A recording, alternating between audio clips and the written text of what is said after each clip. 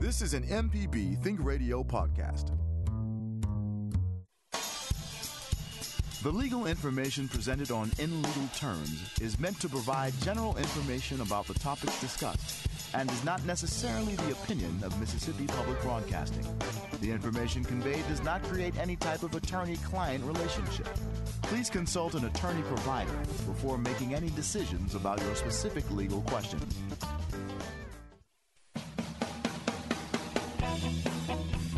Welcome to In Legal Terms from MPB Think Radio, the show all about you and your rights. I'm Liz Gill with Professor Richard Gershon from the University of Mississippi School of Law. Hello, Professor Gershon.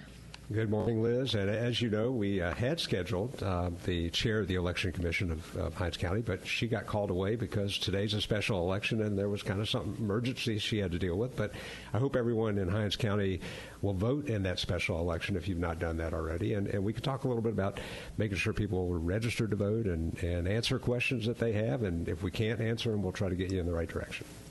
That's right. It's live radio, folks, and today happens to be September 22nd, 2020, and there is a special election today to fill. I think there's maybe 4 seats that are up.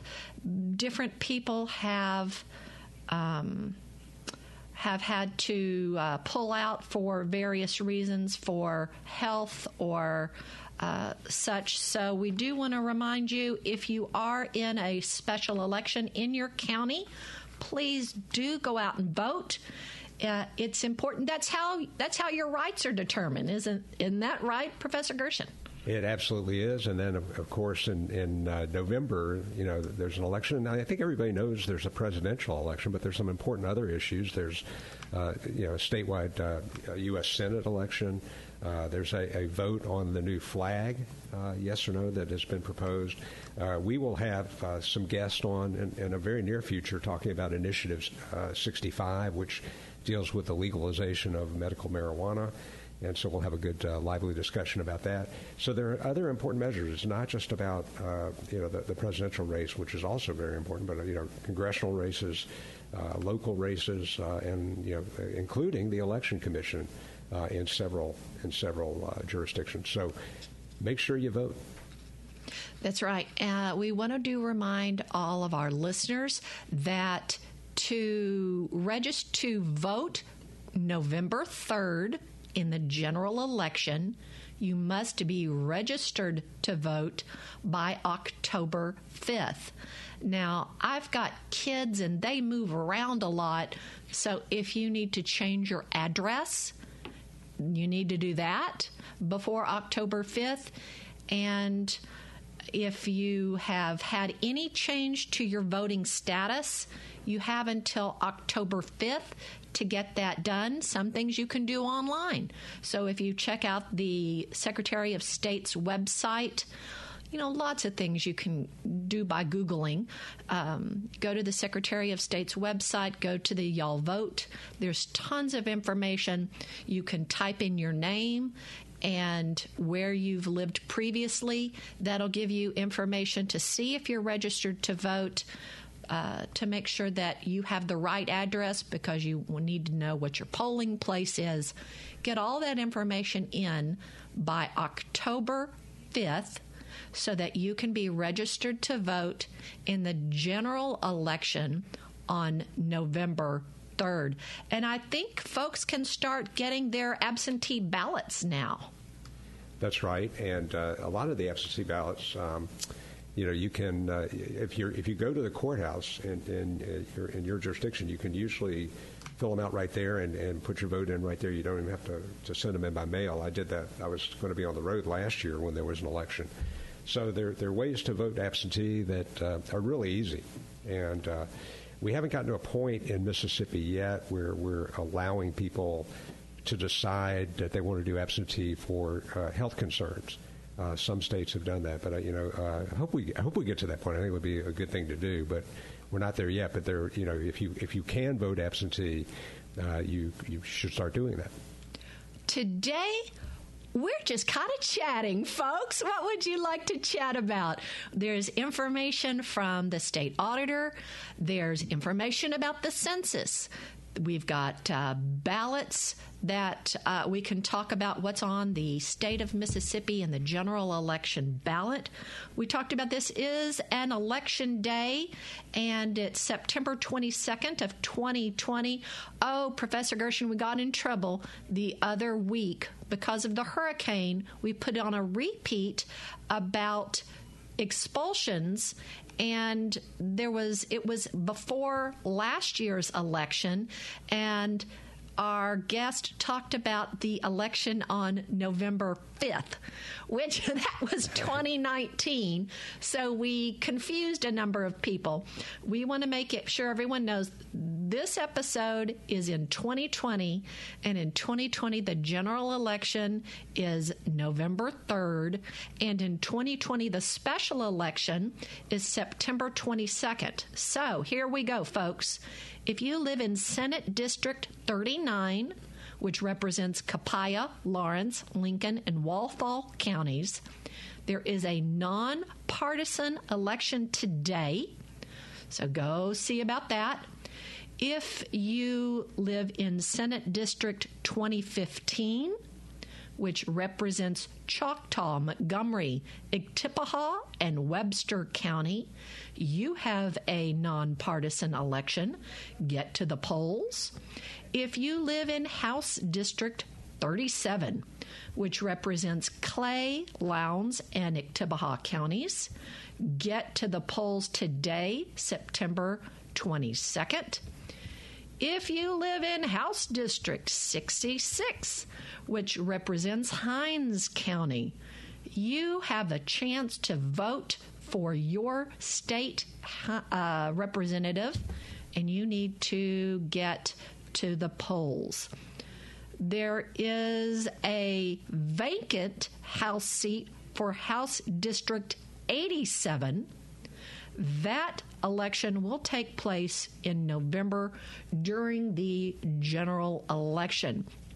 If you are not sure about your polling location, if you are not sure, you can always contact your local circuit clerk for more information. The polls are open from 7 to 7 today for the September 22nd special election, and we have a call. Let's go to Jackson and talk to Evelyn. Evelyn, thank you so much for calling in on our What Do You Want to Talk About day. Go ahead. Two things. The House 66 in Hinds County is not all of Hinds County, so people, before they go to the poll, may want to check to see if their precinct is in that House district. Thank you so much for the reminder about that. Second thing, I want to talk a little bit about the recent Mississippi Supreme Court decision that affects who may vote absentee due to health reasons. All right. And, well, my major confusion is that I understand you're supposed to be under doctor's orders to be quarantined. And an absentee ballot requires a notary public, which means you have to sign the ballot in front of the notary. And so how does a person who is quarantined under doctor's orders get a ballot that is notarized? Professor Gershon, Professor Gershon, I know my husband with his business, it's a not-for-profit, and they filled out a grant application that had to be notarized. Are you familiar with how they're he did this, I didn't do this, so mine is secondhand information. Are you familiar with how notaries are working right now? Because there's an electronic notary option for some pieces of information. That's right. And it's, I think COVID has pushed that certainly forward. The state of Florida actually, even before COVID, had adopted an electronic notary statute. And now all notaries in that state are required to check a box that says whether they did it in person or virtually. You can do virtual notarization with, as long as you can provide the right ID. And in fact, when my wife and I closed on our house right after things shut down for COVID, we did everything. The notary just had our IDs. We were not in the room with the notary, and we were able to get documents notarized that way. So you might be able to do that, and I think that would be worth checking. I would hope they would do that for absentee ballots. But as you mentioned, the Supreme Court basically said that having a pre-existing condition that might subject someone to a higher risk of COVID is not enough to qualify for, and this is the Mississippi Supreme Court, not enough to qualify someone for an absentee ballot. And many states have made that if you have a pre-existing condition, you can get an absentee ballot. So, I think right now we're at a point where, unless you have COVID itself, it's going to be hard to get an absentee ballot just because of a pre-existing condition. So go ahead. I'm sorry. One of the other things that I think it's important for people to know is, by the way, if like my father and my husband are both over 65, so they may vote absentee. And when you go to the circuit clerk's office, that process is generally very easy. Either one of the employees there is a notary, or they handle it in some way. So that's not a problem if you're going, excuse me, to the circuit clerk's office. But I mean, I'm a diabetic, so I still have to go vote regularly. But so if a person has COVID, you're supposed to isolate for 10 days. Isolating is different from quarantining. You quarantine for 14 days if you have reason to suspect that you've got COVID, if you have gotten tested and you're waiting for test results, if you've been in contact with a positive, something like that. But if you know you have it, that's 10 days. Now, as I understand the process to get an absentee ballot, you have to, unless you go into the circuit clerk's office, which obviously you should not do if you are positive for COVID, it requires a phone call, and you call and ask for the form to request the absentee ballot. That's mailed to you, and then you have to fill that out, mail it in, and then they mail the actual ballot to you. And that process could take more than the 10 days for which you were quarantined. For which you are isolating. I think that's a very good point. I really do. And it's obviously not a perfect process. I know my daughter is in college in California. She votes absentee in Mississippi, and she, she's had to go through that process. And really, one of her concerns was getting a notary seal because she's trying to avoid contact as well. So we're all working through a new environment right now, and this is unprecedented, at least during our lifetimes. But is it possible for somebody to go to the, let's say person A is COVID positive, can person B, who is not COVID positive, a friend who lives 5 doors down or whatever, go to the circuit clerk and get the ballot so that you don't have to use the postal service to cut down the amount of time? That's a great question. I would ask, the circuit, what I found in the circuit courts is the clerks are great and will answer your questions. Again, because this is all new for everyone, I would call the circuit court and just say, can I do that pick that up for a friend, and they'll let you know what the answer is. Because, I think, for a lot of the law, there have been things like property law that's been around for hundreds of years, and it's pretty easy to know and predict what's going to happen. But in a voting situation, a major election like this during a pandemic, it's really hard to know what the rules are. And I think I would go right to the source and just ask the circuit court. Evelyn, we appreciate you calling in. I don't want to get folks confused by giving out too many phone numbers, but I'm going to give out a lot of phone numbers on this show. So for more information, you can call the Secretary of State's election hotline. So folks, get your pens and papers out for this show. The Secretary of State's election hotline is 1-800 829-6786. Okay, one more time. The Secretary of State of Mississippi's election hotline phone number on their website is 1-800-829-6786. That way you can ask questions of them. We've had people talking about voting on the show before. We absolutely do not want anyone to do anything illegal. You can vote absentee if you are over 65. You can also vote absentee if you're going to be away from your polling place on Election Day. I don't know how you prove that, a month ahead of time you intend to be away, but there you go. We're going to continue our discussion of whatever you want to talk about today. I'm definitely going to give out the census number in a little while. We're talking about absentee voting, what's on the ballot. How many election commissioners are there in Mississippi? Wow, I found out what a lot of power the election commissioners have. I'm going to tell you what I dug up next. You're listening to In Legal Terms on MPB Think Radio.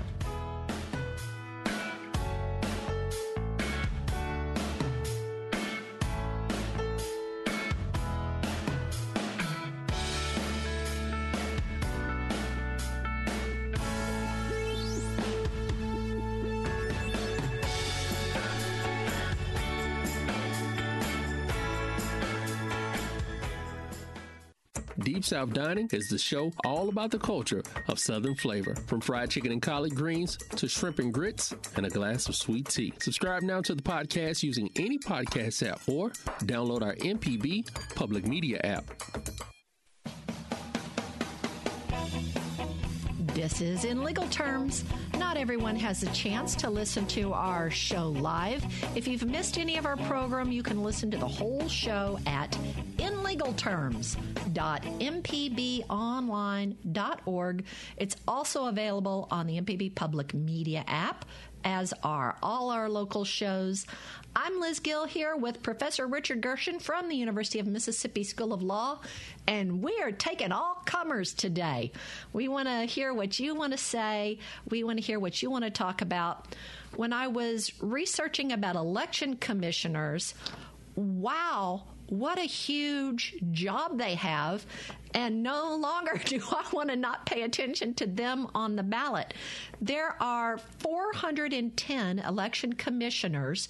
There's one for every county supervisor district, and they're independently elected officials. They are nonpartisan, and they're responsible for conducting the general and the special elections. Goodness, Professor Gershon, they really have a big responsibility. They do. They have to hire the poll workers and train the poll workers and make sure, because we got to make sure that they're trained. They got to make sure that people comply with the election requirements. And there's just a lot that they have to do. It's a lot of work. Which, again, is why our scheduled guest today we got called away to do her actual job as chair of the Hinds County Election Commission. That's right. And today is a special election, so if it's in your county, if it's in your House or Senate district, do your civic duty and vote. But also make sure you know who you're voting for. What's your personal opinion, Professor Gershon? I mean, if you don't know any of the people, should you not vote at all? If you've heard of someone, a name might ring a bell just because they're infamous, not necessarily what you want. What do you do if you get to an election and you're not sure of one of the initiatives, one of the ballots? Do you not vote at all, or what do you do? I don't do that, and I don't do that because there's so many ways to be educated about who the people are who are running. The first time I voted in when I was 18, a long time ago, things, we got a carved rock with information on it, like the Ten Commandments. It was that long ago. But now information is so readily available to everyone. There's really no excuse not to know. I mean, there are a lot of good organizations, nonpartisan organizations that print information about each candidate, about each issue. You can look up, for example, Initiative 65 and 65A. You can listen to our podcast after we have our guest on that issue, dealing with medical marijuana. The flag issue is been clearly talked about. So we need an educated populace voting, and there is no excuse not to take the time to exercise your civic duty and learn about these candidates and learn about these issues, because our democracy depends on that. All right, we have a call, and I'm hoping this is the Jim from Madison. I'm thinking it's the Jim from Madison. If it is, we may just be able to keep him on for the rest of the show. Jim, thanks for calling into In Legal Terms. My pleasure. I was delighted to hear that it was an open topic today, because I have a question for Dean Gershon. I'd like to hear his thoughts on the chances of the Tampa Bay Lightning in the Stanley Cup Finals. Oh, that's a great question. Go Bolts. I lived in Tampa Bay for lots of years, and I was there when the Lightning started, and they played their first season in the Tampa Fairgrounds, which was really not set up for hockey. And in fact, their first game had to be, it was a preseason game, had to be suspended after 2 periods because the ice was melting and they couldn't keep it cold. So they've come a long way. They played in what is now the baseball stadium that the Rays play in. And you could get a $99 season ticket to go see them, and I did that. So I am quite a fan of the Lightning, which has been much more productive than being a Falcons fan, which I also am. Historic meltdown. But I really do appreciate that question, because that's one I can answer. Well, I thought it was very interesting that the Stanley Cup Finals in ice hockey are being played between teams from Dallas and Tampa Bay. Not exactly historically associated with ice hockey. No, not at all. But I actually was an Atlanta Flames fan. The Flames moved to Calgary.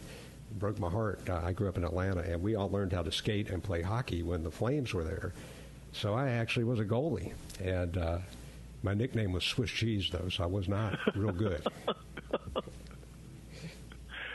That's interesting. I knew you would have some positive thoughts for the Lightning anyway. Go Bolts, right?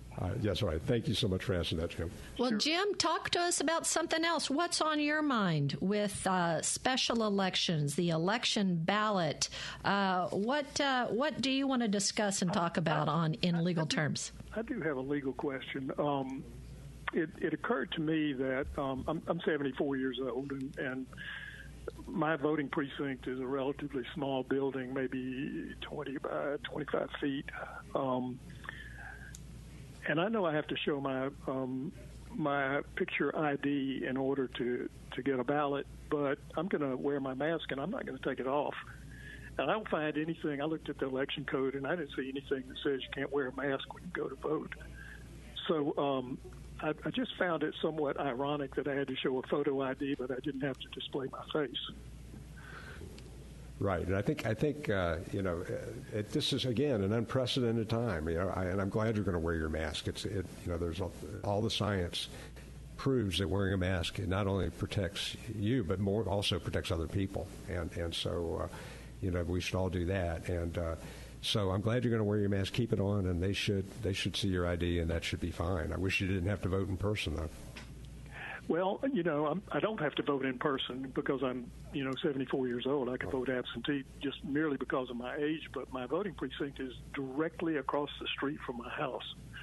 So, and I'd have to drive to Canton, which is, 30 miles round trip to get an absentee ballot. I just thought it would be, I'll be in and out quickly and have my mask on, and I should be okay.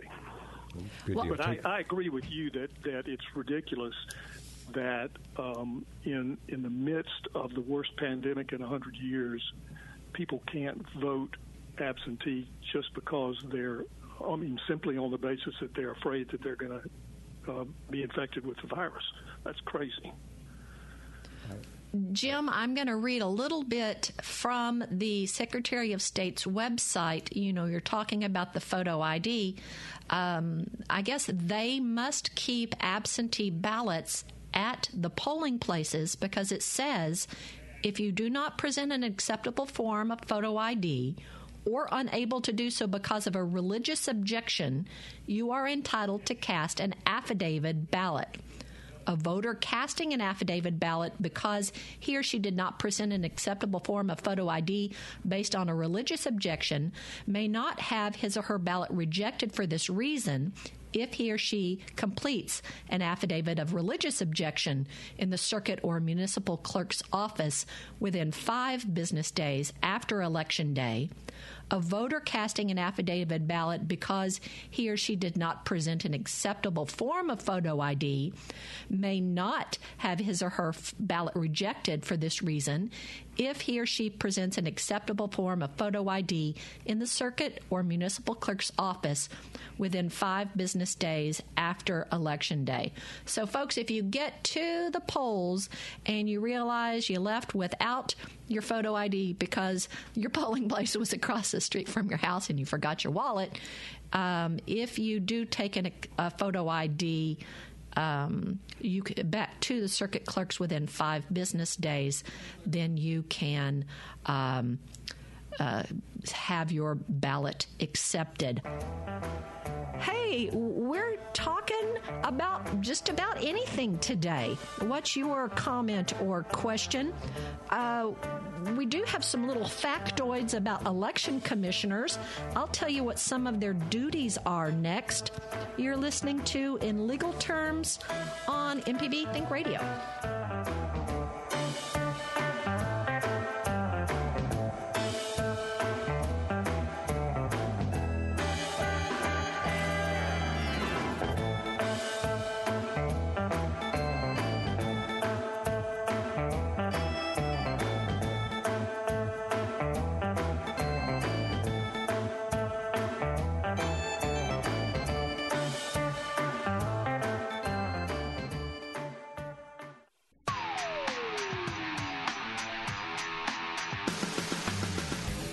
Allison Walker, the Lady Auto Mechanic, host of AutoCorrect.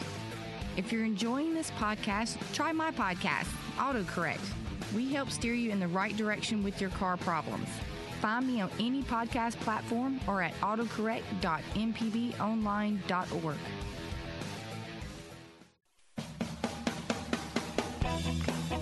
You're listening to In Legal Terms on MPB Think Radio. Professor Richard Gershon is our expert. I'm Liz Gill. Hey, we really do hope that you subscribe to our podcast. There are many different podcasting platforms. And remember, folks, podcasts are just listening to recordings of audio that may have been on the radio or may have been formulated just for a podcast, or some of them may be too explicit to have on the radio if they were dealing with topics that maybe are sensitive and they didn't want to be broadcast over the air. There's thousands and probably millions of different podcasts out there. And there's lots of different podcasting platforms. I happen to use Podcast Addict. My husband is a Stitcher person. But you download it to your phone if you have an Android. If you have an Apple phone or maybe one of these brand new Apple phones, then you've already got your podcasting platform. But for Android phones, you go to the Google Play Store, pick out a podcasting platform, or if you're Amazon Fire or Kindle or whatever it is, go to the store, download the app, then you can touch plus and it'll help you to search for a podcast. You can either browse or search for one by name and type in legal terms in the search area. That'll bring up our podcast. Then you can subscribe if you want to be notified when any new episodes are loaded up, or you'll just be able to see all of the podcasts that we've had. We are talking just about anything you want to talk about today with Professor Richard Gershon. We do want to remind everyone that there is a special election today, September 22nd, 2020, but there's also a general election on November 3rd, 2020. I had done some research on election commissioners and were absolutely fascinated. The election commissioners prepare and print the ballots for their constituents. They hire and train the poll workers. They secure all the supplies and prepare the voting machines for the elections. They certify the election results and provide election data to the public. They are also the ones that purge the voter rolls in compliance with the National Voting Rights Act. Professor Gershon, what do you think about, with all these absentee ballots, do you think the American public is prepared, or they need to be reminded that on the night of November 3rd, we may not have Senate representative or a presidential winner? No, that's all right. I mean, I think that's we've come to expect that we have our news immediately, but the truth is that didn't always happen that way in other elections, and we see everything in real time now. But I think we just have to be patient. Remember Bush versus Gore actually took a long time as well to try to get all that sorted out, and so the most important thing is we get it right. And I think that the most important thing, it's a fair election and that we get it right. We don't have to know the answer that night. We want to invite Kay to the phone, to our show from Madison. Kay, thanks for holding and thanks for calling in. What do you want to talk about on In Legal Terms today? Hi, I'm driving, so hopefully my phone won't go out. But one of the things that I've noticed amongst millennials, and I actually am a millennial on the higher age, is we've had a number of students or interns in our building who are well educated, sometimes with master's degrees, and they're not even registered to vote. Voting is not even something they even conceptualize as a necessity. I forced one of them to go register to vote one time, as an assignment. This is your assignment to go register to vote. And have any of you or listeners noticed that I've been calling them kids, young adults, maybe 24 to 28, just either don't vote or just aren't interested in it? Oh, man, Kay, you're breaking my heart. I know at the public high school that my children attended, they've all graduated from high school, but, there were representatives who would come in and encourage the kids to register to vote. I don't know that we're a particularly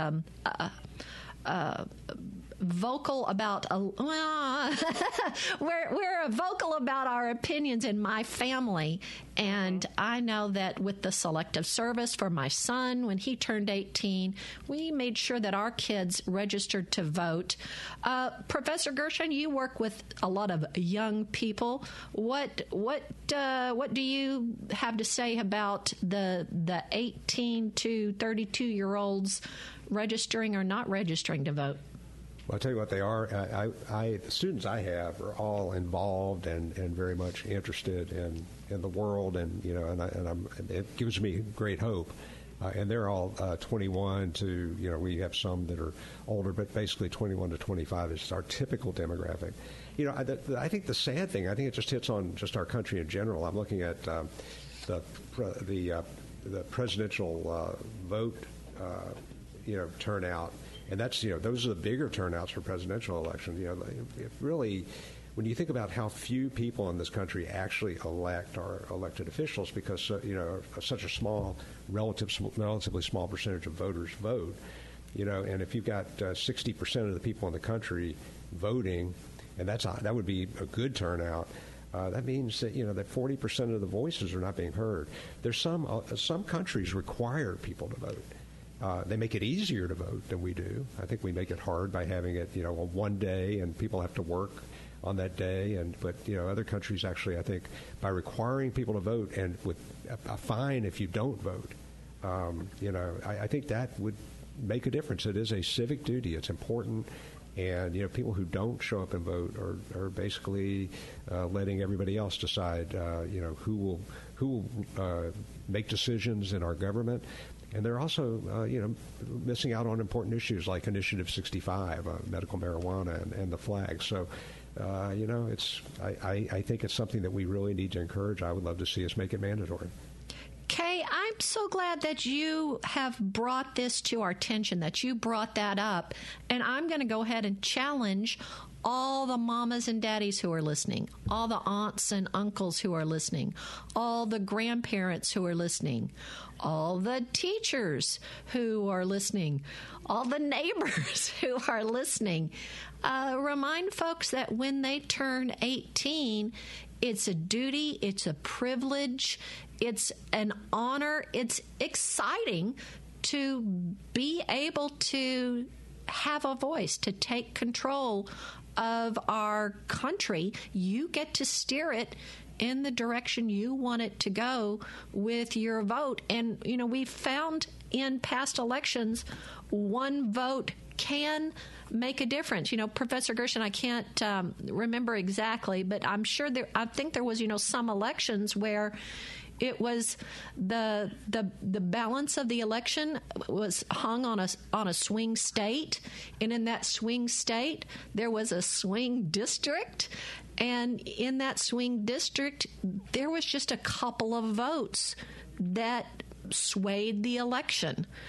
So Kay, thank you, and I'm gonna urge mamas, daddies, grandmas, aunts, make sure the people in your life are registered to vote. Today is... And don't assume. That's definitely... Right. Assume.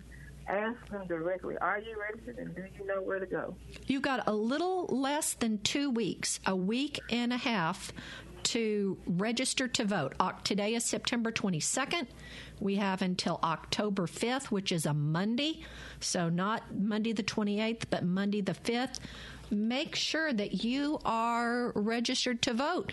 Whatever your preference is, this is your way. If you want to keep things going the way it is, then you need to go ahead and vote. If you think the country needs to change in a different direction, you need to vote. If you like that flag with the little magnolia on it, you need to vote. If you don't like that flag and you think we need to decide have a whole different flag, you need to vote. It's that simple. Liz, I'm looking at the statistics, the voter turnout statistics from 2016, and in that presidential election, 55.5% of voters actually voted. That's so you're talking just a little over half of the people who could have voted in that election. And we pride ourselves on, I realize this is a republic as opposed to a democracy, really, because it is, we vote for representatives who make decisions for us. But, we pride ourselves on being a democratic republic, but people aren't voting, and I totally agree with you. Hey, what's a very, very easy thing you can do to help your county's election commissioners? I'm going to tell you next. This is In Legal Terms on MPB Think Radio.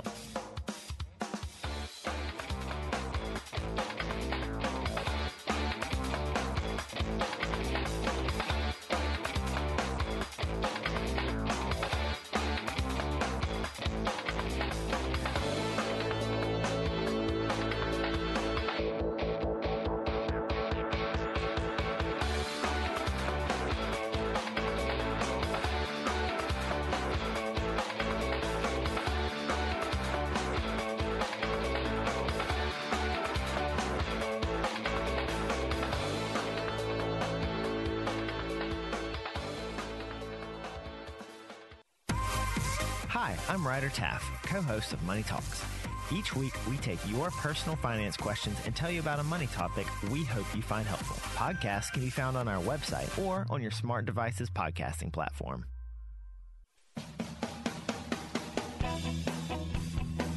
Thank you for being part of In Legal Terms.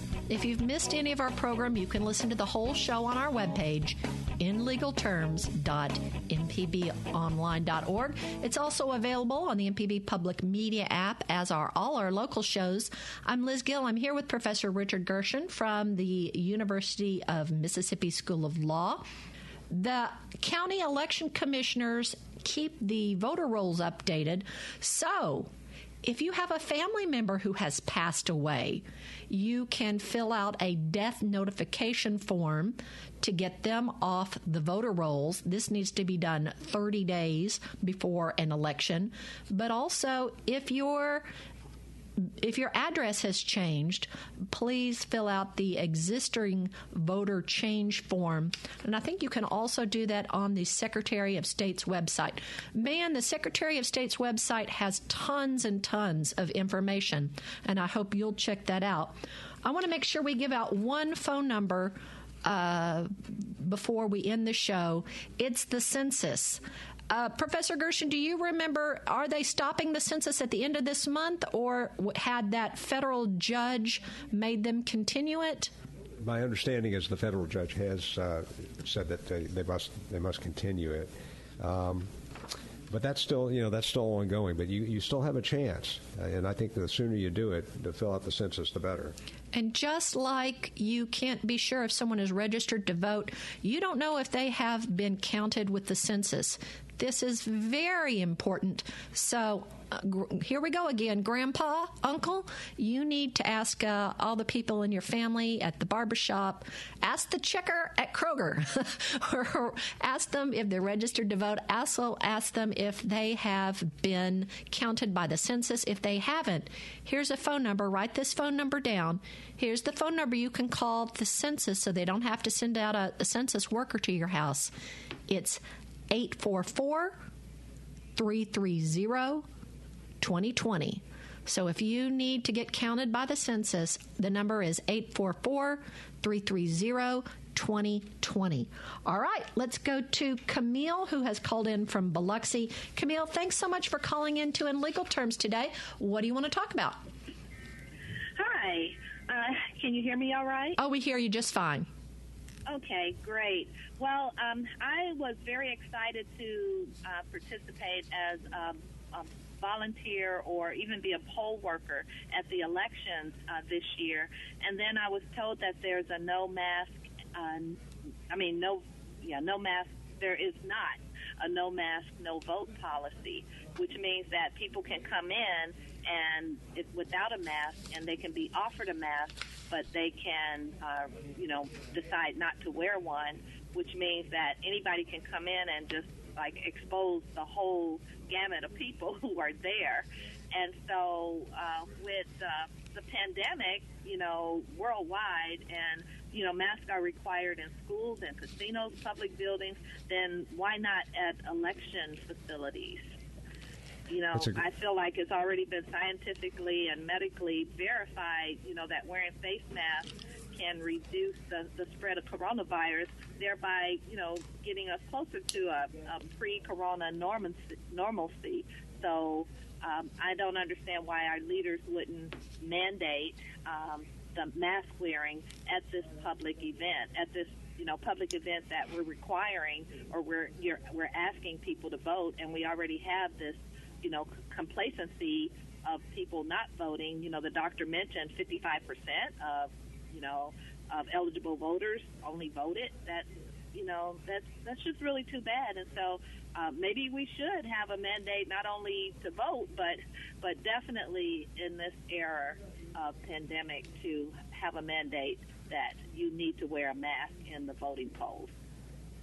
It's a great point. I totally agree with you.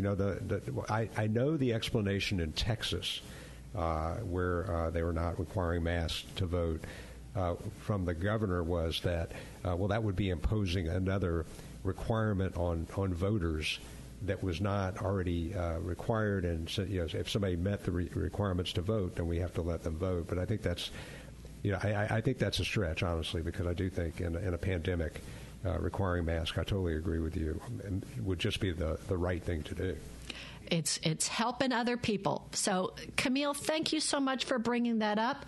Our last call, we've got Marianne calling in from Jackson. Marianne, thank you so much for being part of In Legal Terms today. What's your comment or question?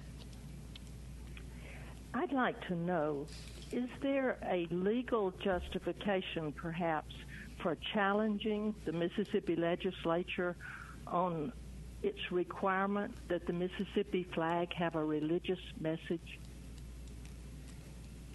Oh, Professor Gerson, this one's you.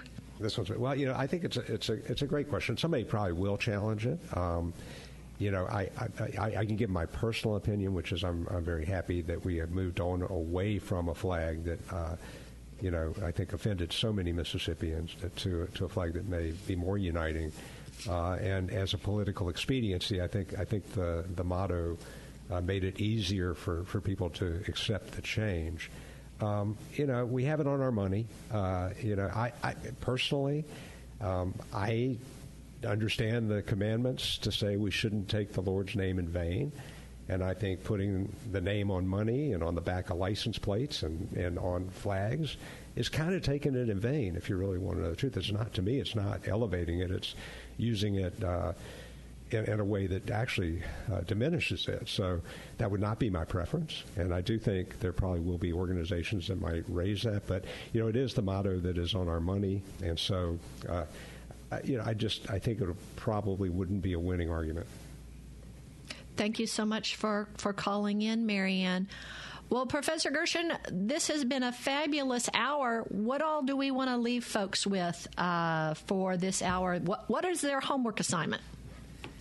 Make sure that you learn about the ballot initiatives, the flag, and also the people that you might be voting for. And there's enough information out there that's easily available, freely available, and so we have no excuse not to be educated. We do. We want to remind everyone, make sure that you, your family, everyone on your street is counted for the census. My mom had someone come knock on her door because the neighbors hadn't filled in their census. So he needed to, find out if anybody was living in that house. So you can save a census worker a trip by calling 1-844-330-2020. That's to fill out the census. And you have a week and a little bit. October 5th is the last day you can register to vote. It's the last day you can have your registration postmarked to vote. If you're registering to vote by mail, October 5th for the November 3rd general election, which will have a yes or no on the flag, which will have, a convoluted marijuana thing that we're going to talk about in a new next show. And we've got a Senate race in Mississippi, all 4 representative districts in Mississippi. And hey, president, vice president. So we hope that you're all ready and you've got all of your family ready to vote. Thank you, Professor Gerson. We're so glad that you've been with us. This has been an interesting hour. Thank you to Michelle McAdoo. Thank you to maybe Java Chapman, who's been helping us out. So for Professor Richard Gerson, who hosts from the University of Mississippi School of Law, I'm Liz Gill. Join us next Tuesday for In Legal Terms on MPB Think Radio.